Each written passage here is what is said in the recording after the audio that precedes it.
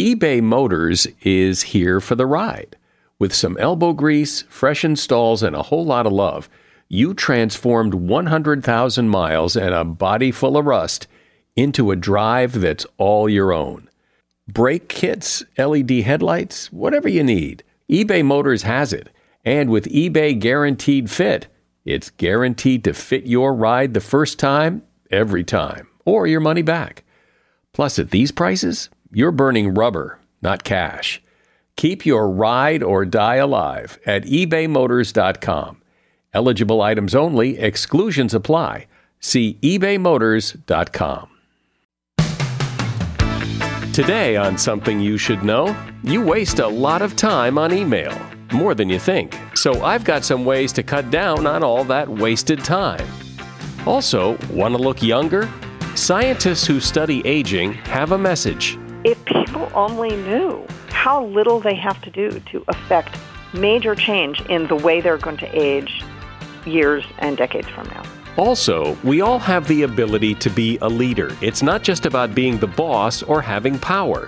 What makes a great leader? I'm talking about your ability as a person to do two things really well. How well do you as an individual influence outcomes and inspire others, right? That's what I'm talking about.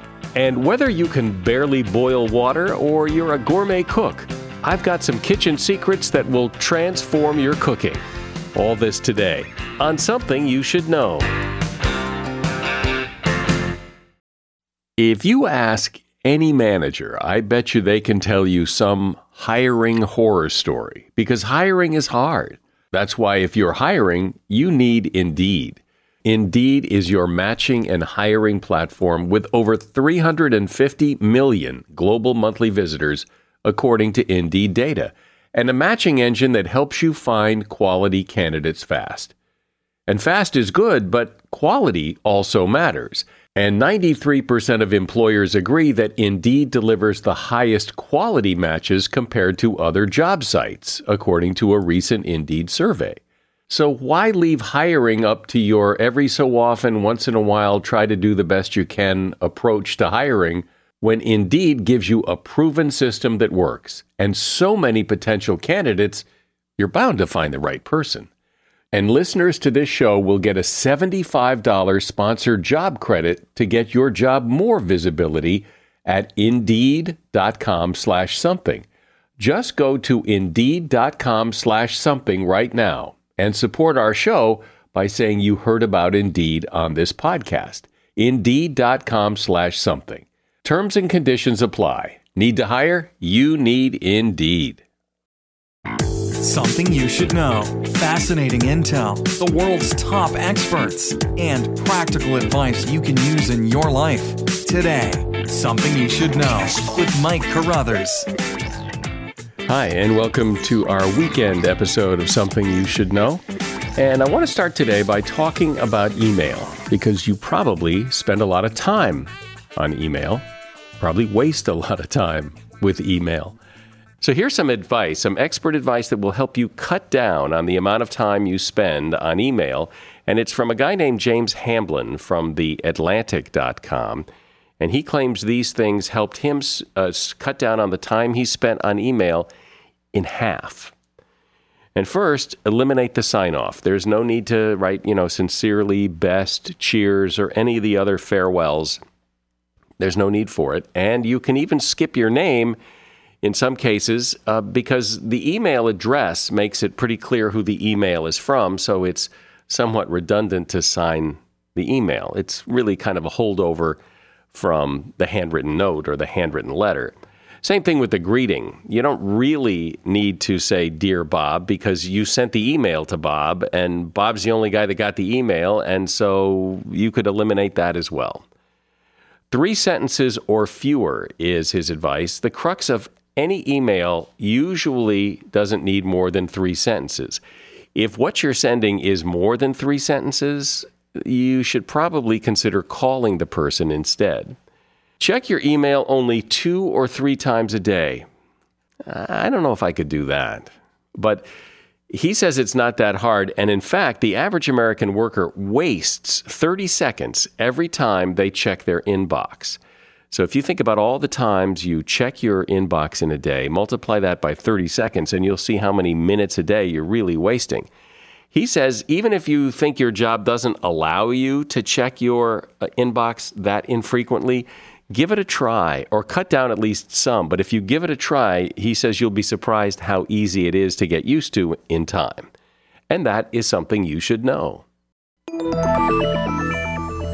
Since aging is inevitable, you'd probably like to at least do it well. But how much control do you have over how you age? Maybe you think it's genetic, or maybe you think you have to live by some strict set of rules to slow down the aging process. Well, Margaret Pressler is a reporter for the Washington Post, and she decided to really dive into this subject. The results of her research are in her book called Cheat the Clock, and I think you'll be surprised and maybe encouraged by what she discovered about how much control we have over how we individually age. So, Margaret, it's kind of interesting. Explain why you decided to investigate this in the first place. Very quickly, this actually came from a personal experience. I am married to a man who is 17 years older than me, and he looks the same age as me. He is one of these people who just doesn't age. And I am a reporter for the Washington Post, so I took that as an opportunity to go ask some top experts, why does my husband look like this, and what explains that? I fully expected that they would come back and say it was genetics, and every one of them came back and said it's not genetics, it's what he does. And I've always been interested in health and nutrition, and this started a couple of years of looking at all of the science on aging, and I just found, incredible information that people really could benefit from. Well, it's always kind of fascinated me. The first time it fascinated me was going to high school reunions and seeing how time is so kind to some people seemingly and so cruel to other people. But your point is perhaps it's not just time, it's what goes on in that time. Oh, there's no question. And one of the best ways to look at that is studies that have been done in Scandinavia. They do a great job of tracking twins. They keep a twin registry. And there have been lots of research studies done tracking those twins, especially identical twins. And identical twins born the same, with the same genetic imprint, the same household. But if they were then grew up to live very different lifestyles, food, exercise, sleep, stress, you see dramatically different outcomes in identical twins even. So it's not just luck of the draw, it's what you do. And isn't it basically true, though, that it's kind of what everyone's heard, that if you lead a healthy life, eat right, exercise, that's basically the prescription, or no? Is it more than that? There's no question that, the old mom's advice is good advice. I think what's different about what I've got in the book is that what science has really discovered, because there's so much more technology going into the studying of aging now and the processes that go into their participating in the process of aging, scientists really understand how it's happening at the cellular level. They really know now, okay, these are the things inside your body that are causing aging that we think of outwardly as the things that we see as aging, wrinkles or, dementia later in life or whatever it may be. And what is really now clear is how these processes start when we're very young in an invisible way inside our cells, and that even those processes, those infinitesimal processes, are affected by even very small decisions we make day in and day out throughout our lives. So the hopeful message here is that, yes, eating well, all of that stuff is good, but you don't have to do as much as people think. Oh, that's good news. Yes, it is good news, and that is straight from science. And I don't think I spoke to a single aging researcher who didn't say, with some sense of frustration, if people only knew how little they have to do to affect major change in the way they're going to age years and decades from now. So specifically what? Okay, so for example, if you want to look at nutrition is obviously the low-hanging fruit. Nutrition is great, but it doesn't mean you need to overhaul your diet. There are certain things that you can do just on a daily basis that are easy. And I'm talking about starting by eating one more serving of fruit a day. The government says eat 5 servings of fruits and vegetables a day. A lot of people don't even get close to that. Does that mean that you shouldn't even try? Like if you know you're not going to eat 5 servings of fruits and vegetables, should you not even try? No. In fact, just eating 1 or 2 apples a day can have a huge impact on your blood pressure. There are chemicals, phytochemicals in fruits and vegetables that have a very positive effect on our cells. They help reduce oxidative stress, which we've all heard of free radicals. But if you're getting these particular chemicals from plants, phytochemicals, I'm going to use that word because they are really healthy chemicals that as a species we developed over the millennia eating these kinds of foods, and our body adapted to use those chemicals in a beneficial way. And apples, for example, watermelon is another one that have very beneficial phytochemicals in them that affect the suppleness of your cardiovascular system.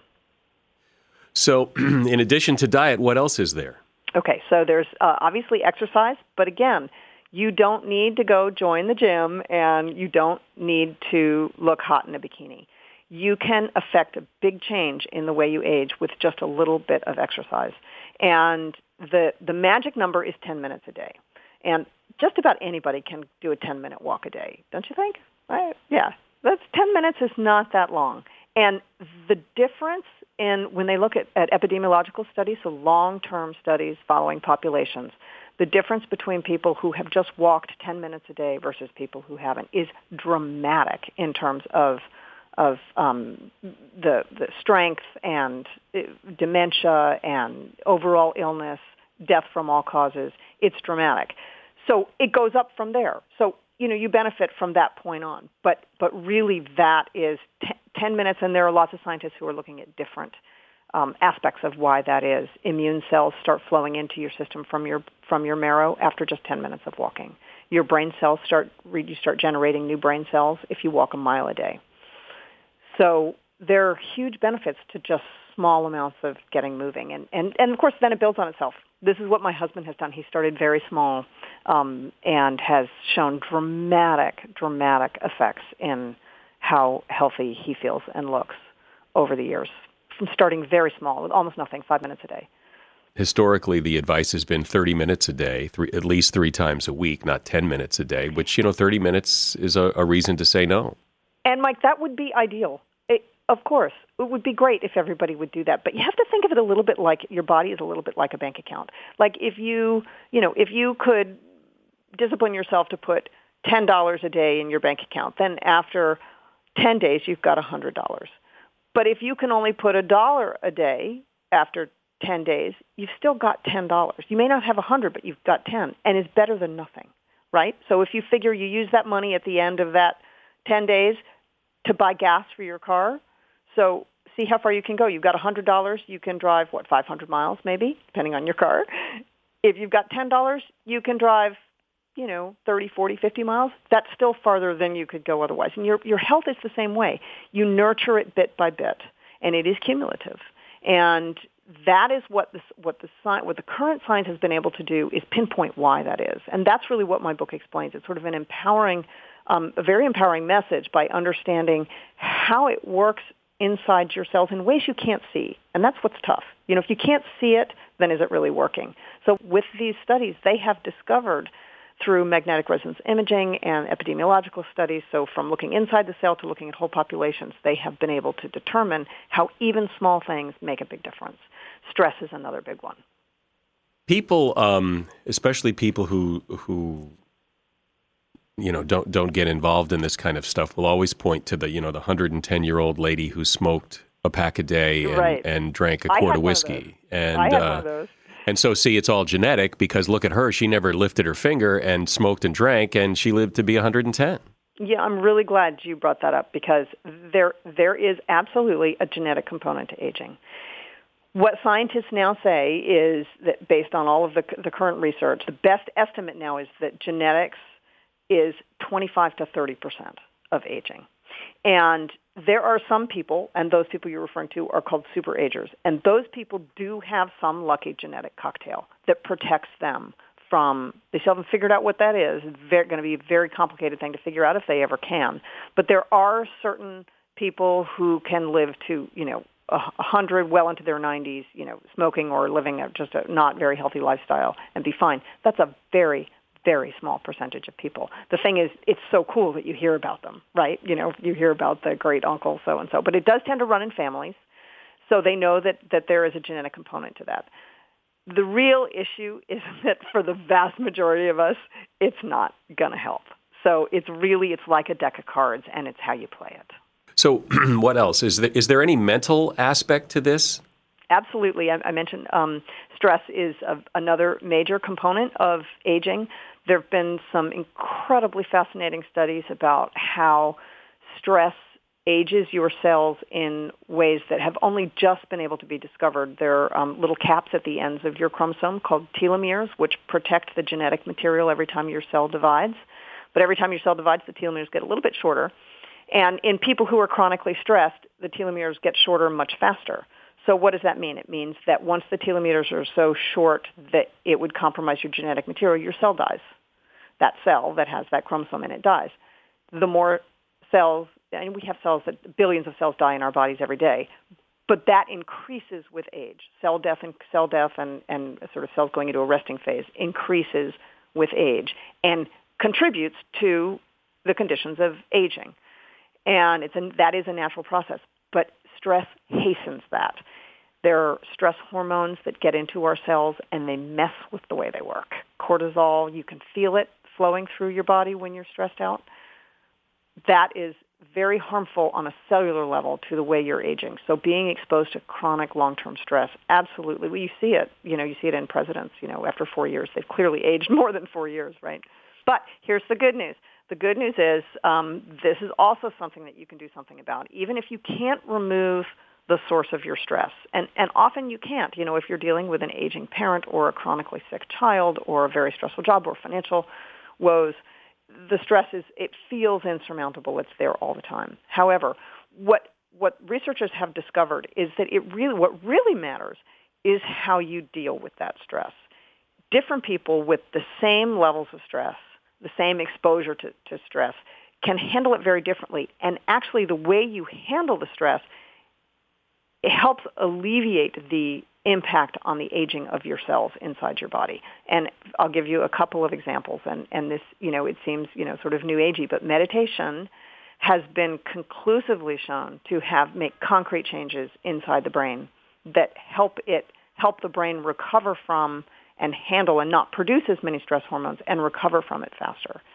So that's one thing. Any kind of break you can give your brain from stressful thinking through mindfulness, just trying to teach yourself to pay closer attention to what you're doing at the moment rather than worrying constantly about what's going on in the background. It is something you can train your brain to do just like a muscle. And that actually really does help. Intimacy helps. Alleviate stress, physical contact with other people, social engagement, and exercise all help you deal with stress. Of course, when you're stressed, sometimes it's hard to make you do those things, but if you can just pick one small thing, say, okay, I'm going to sit at my desk and I'm going to visualize myself out in nature. I'm going to do some deep breathing. It may feel kind of pointless. In fact, it's not, and this is what the science has shown. What about the issue of, but it's too late, I'm too old? Never too late, never too late. And there are some wonderful studies in my book, human studies that look at people in the upper age brackets, 60s to 80s, that show some remarkable changes. There's an exercise physiologist, researcher at McMaster University named Mark Tonopolsky, who's done some wonderful studies. And one of the things, for example, was he took a group of individuals, an older group and a younger group, and exercised them 45 minutes a day, 3 times a week for 5 months. And the difference in the mitochondria production in their muscles had reverted back in the older group, had reverted back to youthful levels. It was almost a complete reversal of the aging process. Another example is a group of elderly subjects who were put on a Mediterranean diet for 4 weeks, and after 4 weeks, the level of senescent cells, and those are resting cells that have ceased, their normal active dividing life cycle, had dramatically decreased in their vascular system. And the percentage of cells that had shortening telomeres had also decreased dramatically just after 4 weeks on a Mediterranean diet. And these were people in their, I think, 70s and 80s. So absolutely 100%, it is never too late. And the great thing is it doesn't take that much. And it also, if you engage in some of these activities with friends, you get the social benefit also, which also has been shown to have pretty dramatic anti-aging properties. One of the things I think that concerns people and the reason that they often don't get too invested in this is because, the advice seems to change a lot. What's good this week isn't good next week. And no, it's true. You're absolutely right. And there's so much, there's so many conflicting quote unquote programs out there. There are so many books, and here I'm adding another book to the mix. But there are so many books, there's so many programs, there's so many celebrities and celebrity doctors all saying do it this way, do it that way. But I think what's really great, what's different about my book, I believe, is that there's a certain fundamental approach to health that everybody sort of always knows. It's what your mother told you. It's what the government says in their eat 5 servings of fruits and vegetables a day. That you just kind of know. Yeah. I know that. That's going to make me healthy. It is almost so obvious and so out there that people don't really pay much attention to it. And I think people need concrete examples of why something works, why it's going to work. And if I don't see the difference from eating an apple for a week, is it really making a difference? In fact, it is. And so you need to know why. You need to be armed with some information about, what's going on inside your body so that you feel empowered. And quite frankly, if you do something good for yourself, it makes you feel better about yourself, right? It makes you feel like you can do it. Yeah, well, I think everybody wants to look as good as they can and want to stay looking young as long as they can. And it's nice to know that maybe it's not as hard as people thought. Margaret Pressler has been my guest. She is the author of the book Cheat the Clock. She is also a reporter for The Washington Post, and you will find a link to her book at Amazon in the show notes. Are you one of those people who just buys things with whatever credit card you grab out of your wallet?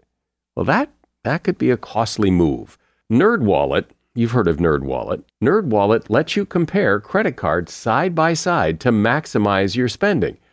So if, for example, you like travel rewards, you can see which credit card gives you better rewards than the credit card you've got now. Think of what you could do with better rewards. A free flight, room upgrades, who knows? Compare and find smarter credit cards, savings accounts, and so much more at nerdwallet.com. NerdWallet, finance smarter. Credit is subject to lender approval and terms of each credit card issuer apply. Hey, a shout out to Claritin for supporting this episode and providing us with samples. You see, I'm what you call a seasonal allergy sufferer. Stuffy nose, watery eyes. If you have seasonal allergies, you know what I'm talking about. I don't sleep as well because I'm all stuffed up. Food doesn't taste as good. Luckily, though, for those of us who live with the symptoms of allergies, we can live Claritin Clear with Claritin D. Now, I know people with allergies who just, they just live with it. And, well, that's a strategy. But why? If there's relief, why not try it? Claritin D is designed for serious allergy sufferers. Claritin D has 2 powerful ingredients in just one pill that relieve your allergy symptoms and decongest your nose so you can breathe better. Everyone in my house who has allergies takes Claritin D. Ready to live as if you don't have allergies? It's time to live Claritin Clear. Fast and powerful relief is just a quick trip away. Find Claritin D at the pharmacy counter. Ask for Claritin D at your local pharmacy counter. You don't even need a prescription. Go to Claritin.com right now for a discount so you can live Claritin Clear. Use as directed. There's no shortage of leadership gurus in the world, and so much of their advice tends to be business-oriented. It's for managers, bosses, corporate bigwigs, and the like. But we all have to be leaders at times in our lives. We lead our children. We lead others at work, even if we're not the CEO. So I want to talk about leadership on a more individual scale, less corporate-y, although this certainly applies to leadership in the workplace as well. My guest is Courtney Lynch. She is a self-proclaimed leadership junkie, and she is co-author of a new best-selling book out called SYSK, How to Lead Yourself and Others to Greater Success. Welcome, Courtney. Thank you. It's a pleasure to be here. I'm excited to talk about leadership. So I don't usually like to start by asking people, so tell me about yourself, but I think you have an interesting story here with your co-authors coming out of the military, and also I am going to ask you to tell me about yourself. So tell me about yourself. Sure, happy to do so. Well, I think the most important thing to know about me is I'm a leadership geek, but I also was an accidental leader. I'm someone that learned leadership, I guess, in a pretty non-traditional way. At 21 years of age, I made this interesting career choice to join the United States Marine Corps. And to give you perspective, I think maybe gender makes it a little bit more interesting. Out of 180,000 Marines, only about 1,000 are female Marine Corps officers. So I had this very unique experience that not many people get, learning to lead as a Marine Corps officer. So I grew up in the Marines. I'm an attorney. I worked in software. Yet all of these different things I've done in my career, the one common thread has been the leadership lessons that I learned firsthand in the military. Yet over the past 13, 14 years, I've been consulting with our nation and our world's leading organizations, companies like Facebook and Google and Walmart and FedEx, helping them really understand how to leverage leadership skills and capabilities of their employees for greater success for the organization. So I'm a leader. That's the best way to describe me, with probably a unique background, yet it's all added up to being able to help others build their leadership skills. Well, you are quite a leadership smarty pants, aren't you? It's what I love. So the idea of the book and what your message is what in big, broad strokes here?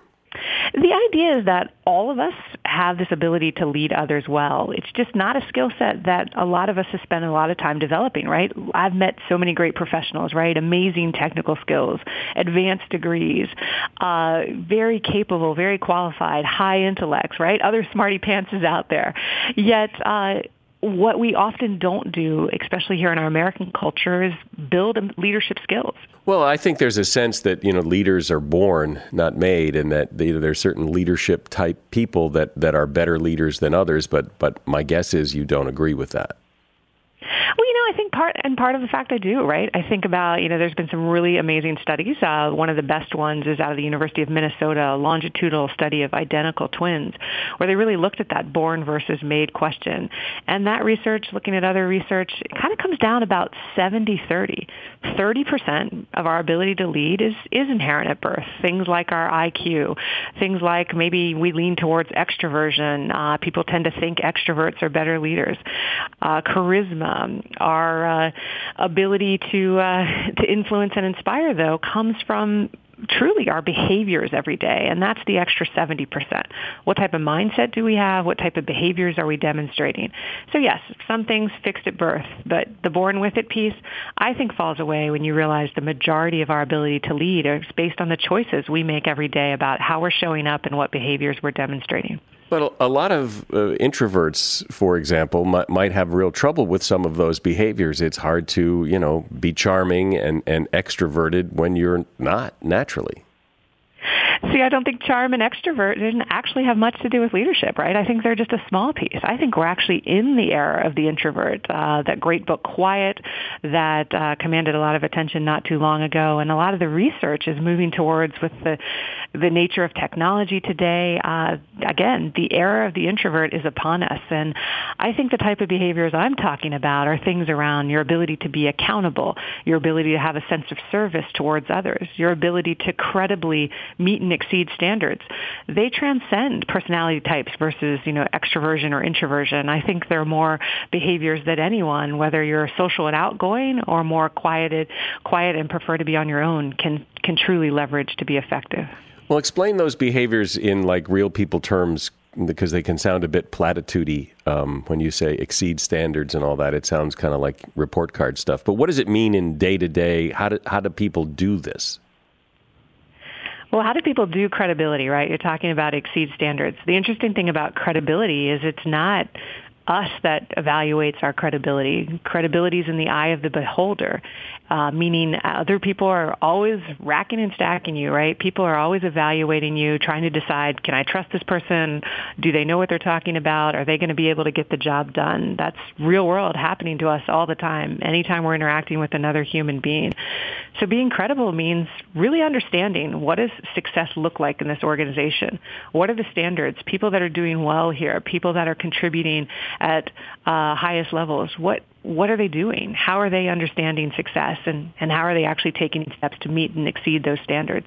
And the interesting thing is, we can have standards in our job, right? We have a boss who tells us what needs to be done. That's one opportunity to be credible, right? Meeting and exceeding what we're asked to do. But a lot of our credibility comes from our ability to read the circumstances and take some initiative in the areas sometimes we don't necessarily agree with, or we're not excited about taking action there. But those could be the things that actually help us be as credible as possible in an organization. I think a lot of people believe, though, and live the idea that if you show up and you do your job and you do it well, everything else takes care of itself.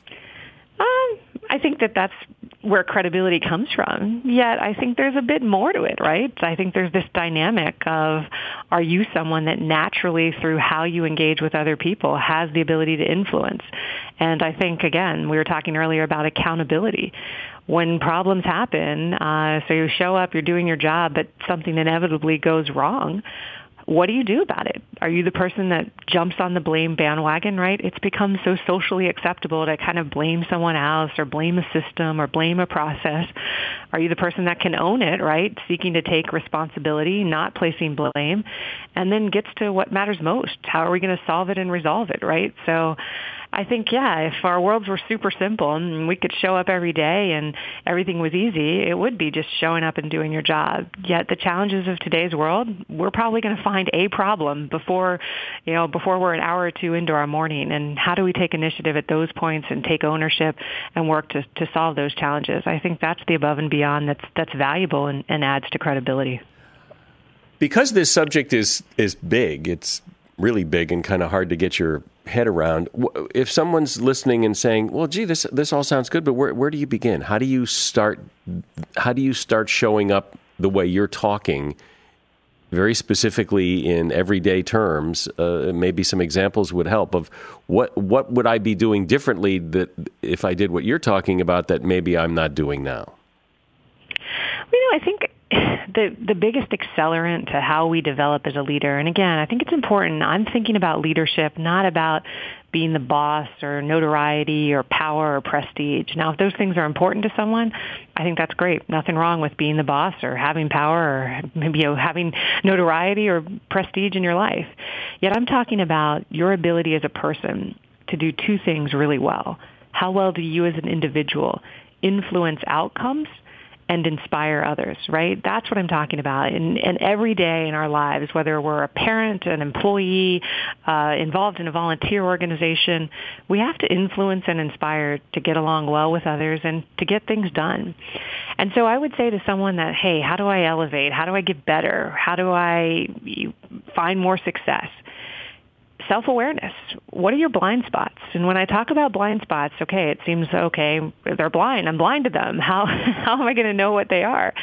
But can you really critically look at yourself and look at yourself with an eye for what does everybody else know about me that I'm not quite seeing around my own behavior?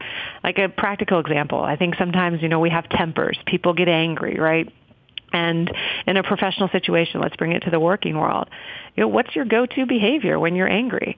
Some people, it's scream and yell, raise your voice. Some people, it's withdrawal, right? We all have these behaviors that maybe are less than best when we're under stress or when we're angry.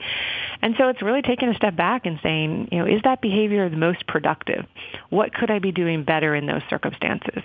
And I think that's a key. If someone wants to develop their leadership skills, they have to really be open to certainly recognizing, well, what are my positive blind spots? What are the things, that maybe little things I do each day that are of value to people?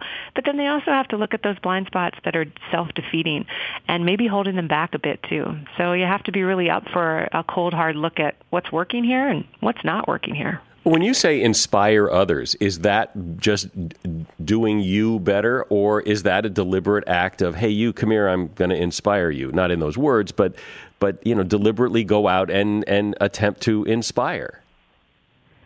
I don't think it is in kind of a charismatic, give a great speech, I'm going to, rah-rah you to inspiration. I think it's more a subtle way. Do I, because of who I am, have an impact on you that's positive? And sometimes, at work, that's about people getting work done. And sometimes in life, that's about, hey, look at that person, look at their track record of success, look at their character, look at their actions in this moment. There's always an opportunity to inspire, and there's always an opportunity to influence. My guest is Courtney Lynch. She is co-author of the best-selling book, SYSK, How to Lead Yourself and Others to Greater Success. And we're talking about leadership skills and developing your leadership skills. As a listener to Something You Should Know, I can only assume that you are someone who likes to learn about new and interesting things and bring more knowledge to work for you in your everyday life. I mean, that's kind of what Something You Should Know is all about. And so I want to invite you to listen to another podcast called TED Talks Daily. Now, you know about TED Talks, right? Many of the guests on Something You Should Know have done TED Talks. Well, you see, TED Talks Daily is a podcast that brings you a new TED Talk every weekday in less than 15 minutes. Join host Elise Hugh. She goes beyond the headlines so you can hear about the big ideas shaping our future. Learn about things like sustainable fashion, embracing your entrepreneurial spirit, the future of robotics, and so much more. Like I said, if you like this podcast, Something You Should Know, I'm pretty sure you're going to like TED Talks Daily. And you get TED Talks Daily wherever you get your podcasts.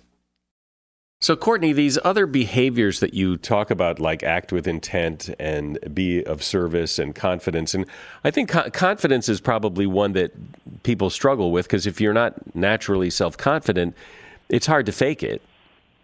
You can't fake it, right? I think that's a really popular adage out there, right? Fake it till you make it, and I wholeheartedly disagree with it. Confidence comes from within. You can't fake it, but you can build it. And I think that, all my work with leaders through the years, I've been very focused on, the ones that were confident.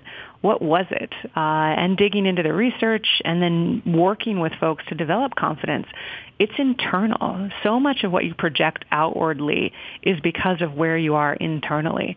And so in the book, in Spark, we talk about really several categories, right? Taking time to recognize your success, even if it's making it through a difficult Tuesday, right? We all have those pretty terrible days.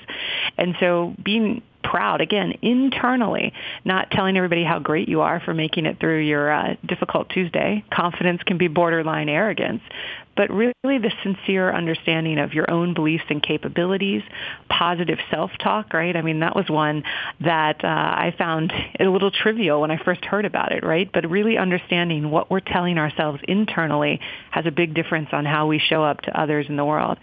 And then simple things. I mean, confidence is an emotion, right? Confidence isn't a skill.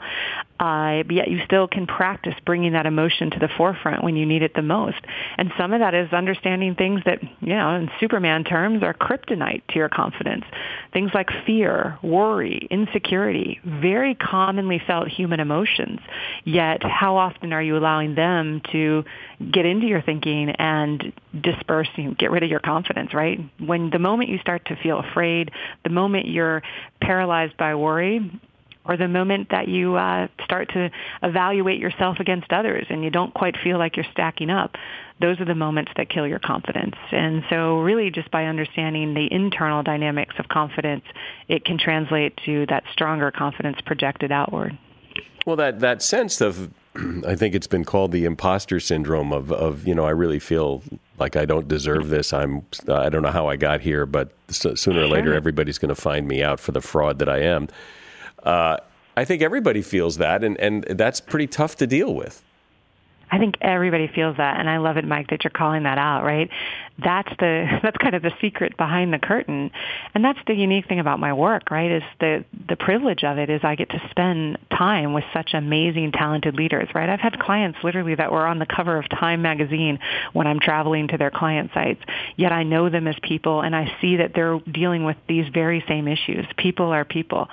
So yes, it's not dismissing those feelings that are so common. It's working through them. And that's, I think, where a little bit of my Marine training comes into play, because they didn't teach us. I mean, think about courage, right? I mean, can courage really be taught? They didn't teach us to dismiss our fears. What they taught us to do was to face our fears and to move forward in spite of them, right? Acknowledging our own fallible nature as humans, right? We all get scared. We all make mistakes, right? These are common experiences for all of us as people. Yet what do you do to rise above when you're in those circumstances and lives depend on it? Now, in the private sector, maybe it's not always life or death, but I think for professionals today, we take our careers so seriously, and we're proud of them. And so understanding how we can work through challenges within ourselves, or work to lead and serve and add value to other people more effectively, that's the essence of leadership development. So how do you, in some nuts and bolts, do that? Because I think when people hear things like work through your feelings and all this, their eyes glaze over. I don't know what that means. Doesn't it?